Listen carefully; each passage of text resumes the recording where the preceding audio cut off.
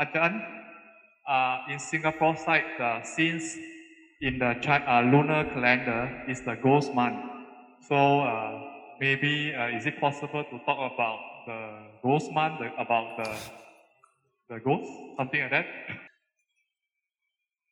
So in the time of the Buddha, there was in Rajakir, where King Bimbisara lived, in his palace. At one night there was a very, let's say, loud noise in the form of a ghost or a spirit. It was making a lot of noise so that everyone in the palace could hear this noise. And so King Bimbisara heard, got a bit worried, scared and worried about his wealth. He thought that maybe there's some ghosts or spirits coming to take his wealth. So he went to see the Buddha.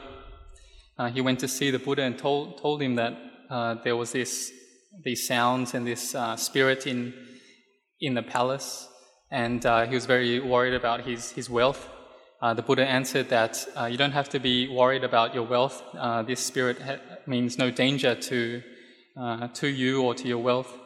It is just a hungry ghost that has passed away long time ago, and now is born in this time as a hungry ghost, and is wanting merit from you. The Buddha said that in a past life, very long time ago, in the time of a past Buddha, King Bimbisara had a relative who passed away, and when they passed away, they didn't have a lot of merit, and so they had no relatives who would offer or to share merits with them, and so they were born in the state of this hungry ghost. And so the Buddha at that time said that to this hungry ghost or this relative of King Bimbisara, that you'll have to wait till the future Buddha's lifetime before your relative, King Bimbisara, will give and spread to you merits, and so that you may be reborn out of this state into a better state. And so the sounds that King Bimbisara was hearing was simply from this hungry ghost who hadn't received this merit from King Bimbisara. And so on that occasion, King Bimbisara offered dana, offered robes to the Buddha, and he spread this merit that he made to his relative, to the hungry ghost, and because of this merit, this hungry ghost was able to be reborn as a Devata or a heavenly being in a place of happiness. And so in Buddhism we have this giving of or sharing of merits, and so there's different opportunities and different beliefs that at different times of the year the hungry ghosts or the ghosts will come to receive merits. And so this is basically an opportunity for us to remember to share merits and to make merits. But for the hungry ghosts, they need to be in a state where they're able to receive this merit. If they're in a place of a lot of suffering, then they're unable to receive the merit, no matter how much their loved ones share with them. So this mind of ours, its wealth that it has is related to this body. When we have goodness, when we have morality, this becomes our wealth for the mind. And so for the devatas, for the heavenly beings, if they have this, then they later on they can be reborn as a human. So it's something that's not difficult. But for an animal, in the animal realm or in the lower realms of suffering, it's very difficult to get out of that state and to be born again as a human being. Something very difficult. And so now we're very fortunate to be humans, but the most important thing is to make sure that our minds are humans as well. And so we can see in this world that there's many human beings. The population is increasing, but why is it that Buddhism, the people practicing, is such a small percentage of this? It's because the minds that are truly human, this is really decreasing in terms of the population. And so there's many people who are, even though they have a human body, their minds are really in the state of the animal realm or the lower realms, such as the hell realms. And that's because they don't have a base of sila or morality. And this results in the world being a place of a lot more chaos, a lot more disturbance, because people's minds aren't at the level of humans. And so this mind is the leader of all things. The mind is the most important thing. And so this heaven, this hell, it all resides in the mind. So being a human being, being of a higher state, or one of nibbana, of enlightenment, the ones who's got rid of the mental defilements, this all is within the mind, all within our own minds. So in this world, when relatives pass away, they are born in a state where they're a spirit, and they may be born in a state where they're still a spirit. They haven't been reborn again as a human or another being, and so they're in a state of a lot of suffering, and also they don't have anyone that will make merits and share these merits to them. And so we're very lucky that in Buddhism, that the Buddha, the Lord Buddha, he saw the truth. He knew how things were, and so he taught King Bimbisara the proper way to make merits and to share them. And so King Bimbisara is a good example for us, the way that he would make merits and share them to the deceased or to his relatives. And so they would receive these merits, and they would gain happiness, comfort, sense of well-being from these merits that have been shared with them. And so even if they're not relatives, we can still have thoughts and acts of kindness towards them. If they're passed away, then we can spread metta, loving kindness to them, share merits with them, and so they as well will increase in the level of happiness and well-being. And so then when they're in a better state, then they as well are able to make merits for themselves. So the Buddha, our Lord Buddha, he said that the human realm is real, the heavenly realms are real, the lower realms are real, the higher Brahma God realms are real, and also Nibbana is also real. And so this, there's a story in the time of Wat Nong Papong, the head monastery of Ajahn Chah. There was this spirit who resided in this the forest where Wat Nong Papong was to be built, and whoever would come in there and cut down any trees, they would get sick, mysteriously. And so this this spirit that haunted the forest around Wat Nong Papong, or the then Wat Nong Papong, the to-be Wat Nong Papong, he had killed a buffalo in his life, and had died after, and his name was Dap. And whoever came here and did So he was born in a state of a hungry ghost in that forest of around Wat Nong Pah Pong. And so whoever would do evil in this district, in this area, would run into different problems. And so when Ajahn Chah came there to practice, Dap, the ghost who is looking after this forest, gave it to Ajahn Chah for him to make a monastery and to practice there and to have a monk or a group of monks to practice there.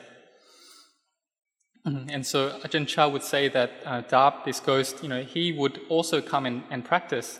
He would ordain as a pakao, or a white-robed, 8-precept follower, and he would also follow all the routine or the schedule of the monks. And so he would follow with the chanting, the morning and evening chanting, practice just like the monks, and he wouldn't miss any of the, or he'd try not to miss any of the morning and evening chantings. But later on, Dap came to Ajahn Chah and said that, I have to give up being a anagarika or a white-robed follower, because I just can't keep up with the monks here. The monks here, they don't miss any morning and evening chanting. Their practice is so good, I can't keep up, so I want to sort of step back away from being a anagarika. And so Ajahn Chah said that, the monks here practice so well that even the ghost, can't keep up with them. He can't beat the monks at Wat Nong Pah Pong. And for myself, when I was practicing, I practiced in a cemetery. It was called Wat Nong Gao, and there was also a case where there was a ghost. There was once when I was practicing there for a month, a girl had just died there. She fell into the water and drowned there. I guess it was a lake or a dam. And later on, after I was practicing, 2 people came deep into this cemetery out of nowhere, and they came to offer me a Coke, very ice cold Coke. And so I had this doubt. How did they know to come and offer some drinks to me? No one knew I was there, or I was very deep in the forest. And so they upon asking them, they said, the girl that had just died here, she came to us in a dream, and she told them that there was a monk practicing in the cemetery, and they should go and offer drinks to this monk. And so they went. And so I had no doubt that there was ghosts in that place. And so this time of this Chinese tradition of sharing, the Chinese tradition when it is said that the ghosts come out this period of a month, and this is when we should make merits and share it with our relatives, deceased relatives, and even those who that aren't our relatives. We should also make merits and share it to them, and so that they can receive it as well. And so therefore, if the beings who die from the human realms and are reborn as in the lower realms, their minds are in a state of a lot of suffering. And so they have to wait for their relatives or for others to come and share and offer merits to them. So it's something that's very difficult. They've got to wait for that merit. And it's just like the story of King Bimbisara's relative. He had to wait for King Bimbisara to share merits with them before that they could receive it and be reborn in a better state.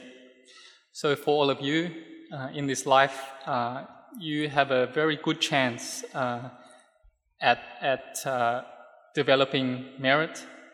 You all have this like and willingness to practice by the Dhamma, and you're able to develop your minds as human beings. So it's not just your body that are human beings, but also your minds are, and that's something that's very difficult. And so you also have a lot of faith in the Buddha, the Dhamma, the Sangha, and so all of you should keep this faith, keep building up this faith in the Buddha, Dhamma, Sangha. And so, you do this by coming here, practicing your chanting, recollecting the Buddha, Dhamma, Sangha, here each Friday. You chant in your house on other days. You practice your meditation. You try to do it every day. And throughout the day, you try to develop this quality of mindfulness and awareness. And this is what we call practicing the Noble Eightfold Path.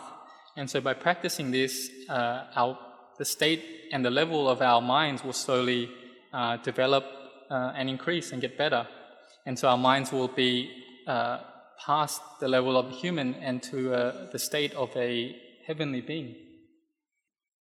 So when you develop goodness, we first start by developing generosity. And so when we develop generosity, we practice by giving material things, material benefits to others. But there's also the aspect of generosity which we call forgiveness. And so when others make you angry, upset, or have ill will towards you, you forgive them. You have no anger, no ill will towards them in return. And so all of you practice by keeping the 5 precepts, developing morality, cultivating the mind, practicing chanting, developing faith. These are all forms of making merit. And so when you've made this merit, then share this with your relatives who have departed. You try to practice this each day, not just only when it becomes time for this festival in the Chinese tradition or the Thai tradition, but it's something you do each day.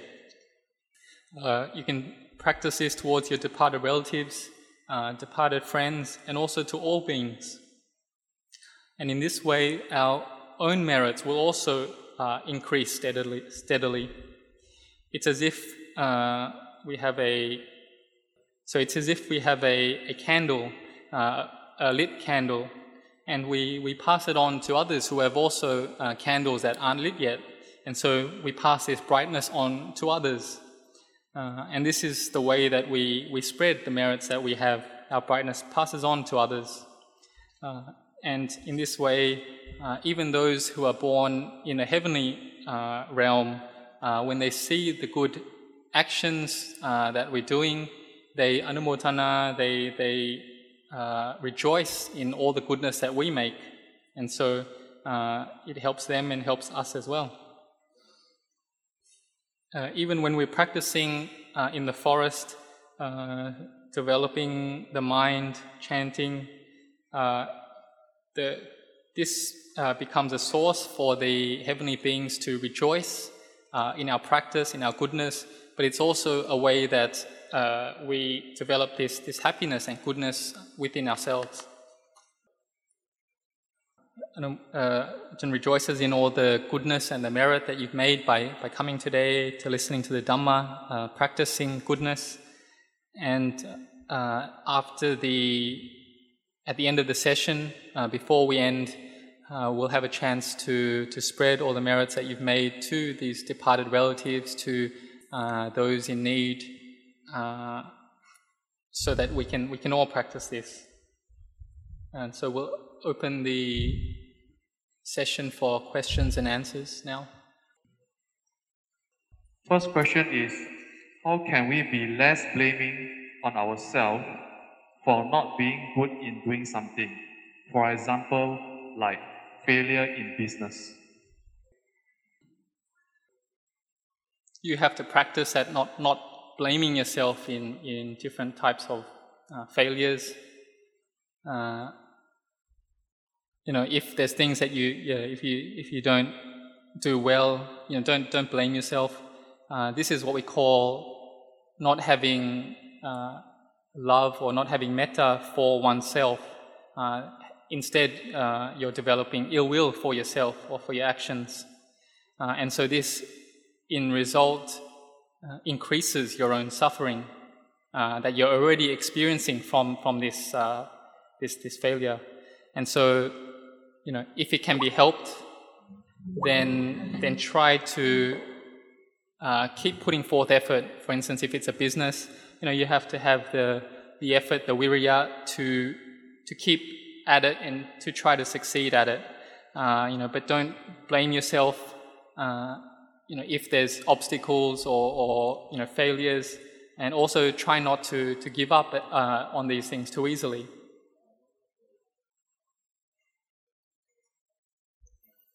Thank you, Ajahn. Can we ask the second question? Yes. The second question is, how shall we prepare ourselves and others in the last moment before death if we or the others are not good in meditation, and during the last moment there's always all negative thoughts arising? How can we more prepare ourselves? Like, for example, the last moment, there's always all negative thoughts arising. How can we, yes, this is something that you have to be very careful of. You may have made a lot of merits in the past, but if at the moment of death the mind is in a lower state, a negative, depressed state, then yes, it can be born in the lower realms of suffering. And so it's just as if we have a herd of oxen. Of cows. And so if in the middle, if there's all the strong cows right in the middle of this herd or of this pack, and around the outside there's only the very weaker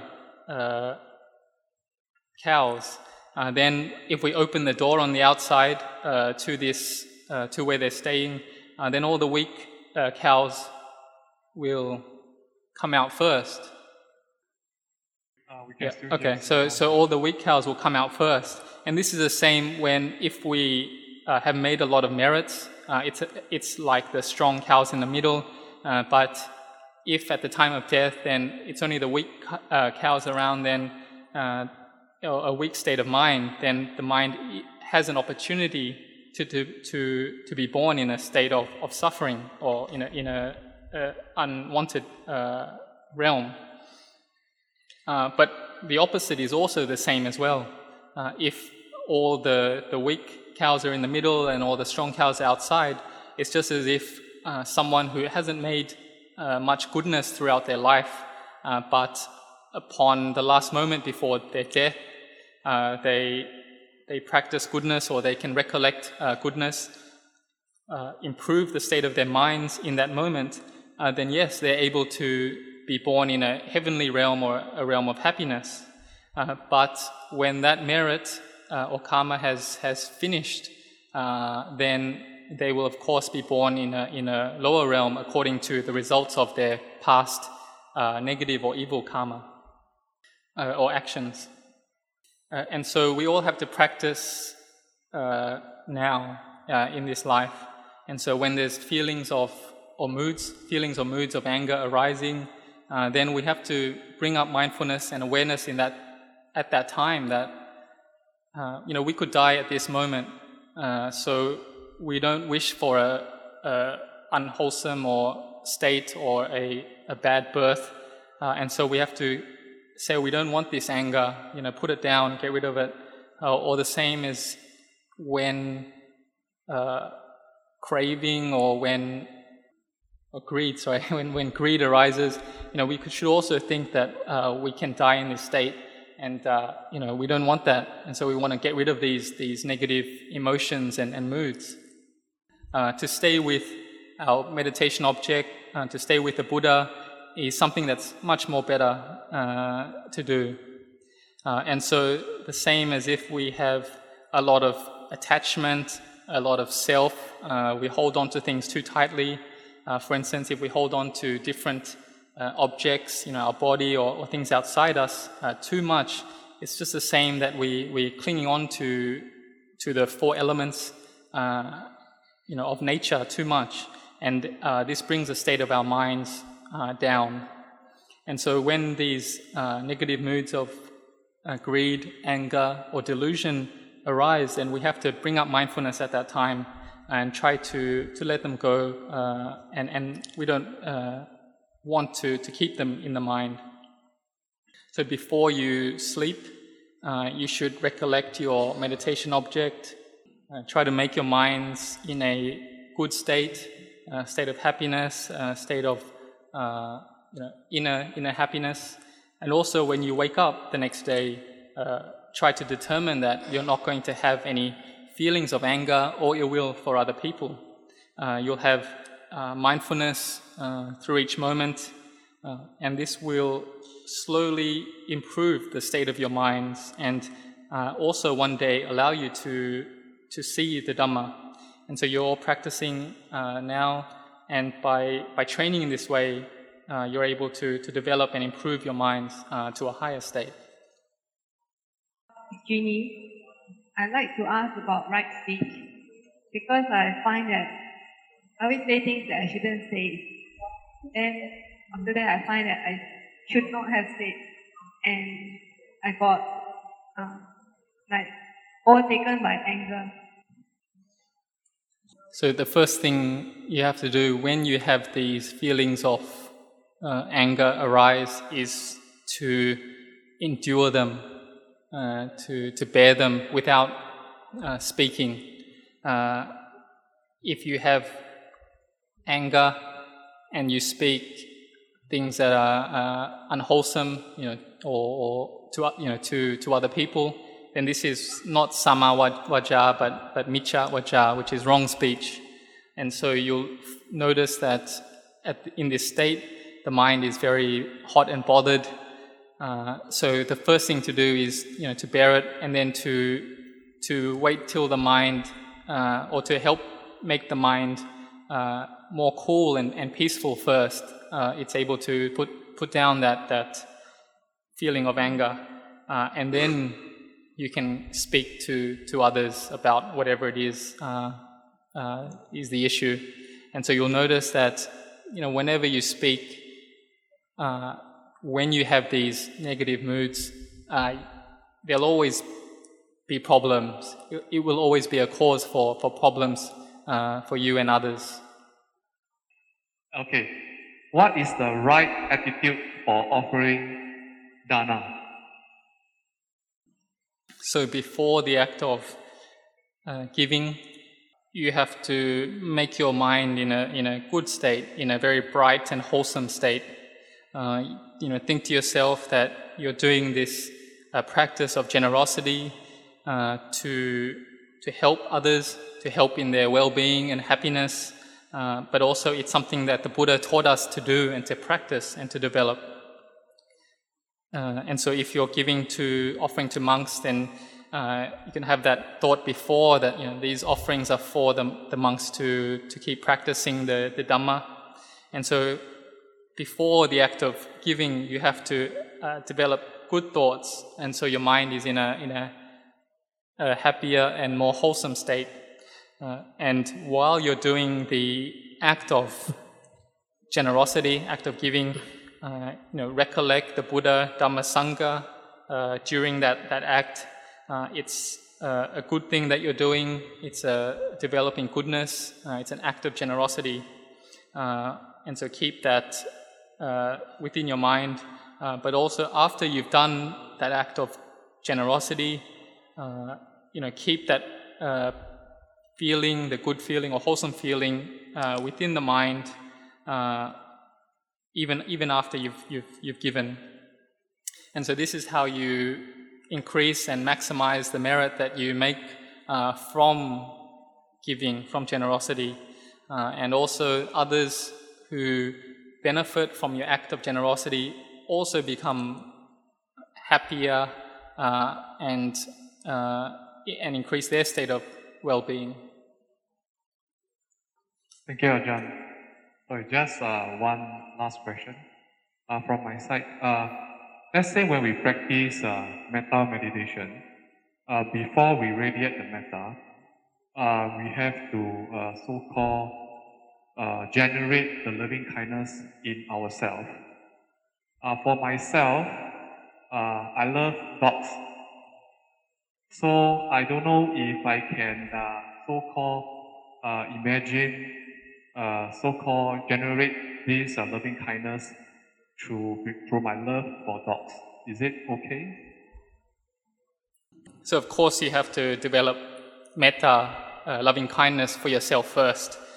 If there's no you, who's going to feed the dogs? Who's going to look after the dogs? So when we develop this metta, you have to help yourself first, and so that you can help others. So if you have happiness and well-being first, then you're able to buy food and food for the dogs and look after them. So you need you first before others. So a story related to this is when the Buddha was still practicing, he was a Buddha to be or a Bodhisattva. In that lifetime, he was born as a Risi, is like a hermit or a, what do you call it? It's an unordained person seeking, seeking peace and practicing in the forest. And so at that time, the Buddha to be, he had a lot of followers, and he was up on a higher platform, and at the bottom of this gorge there was a lion, and it was starving, and it was surrounded by its baby cubs, and the lion couldn't get out of this gorge, and so couldn't feed itself, and was going to die of starvation. And so the Bodhisattva told his disciples to go somewhere else, and he instead threw himself into that gorge so that the lion wouldn't need to eat its baby cubs. And so this is another form, or a very high form of accumulating merit. It's developing spiritual merits, which we call parami. And so the Buddha to be sacrificed his own life in order that the mother lion wouldn't need to eat its own cubs. And so this act of sacrifice and generosity, to the extent of giving up one's life, was for the purpose that the Buddha Buddha to be would quickly attain to perfect his spiritual merit and to become a Buddha in the future. They can have an opportunity now to spread metta to all beings, and just for a few minutes, and then we'll finish the session with the ending, a closing homage to the Buddha, Dhammasangha. Thank you, Tajan. Yeah, welcome.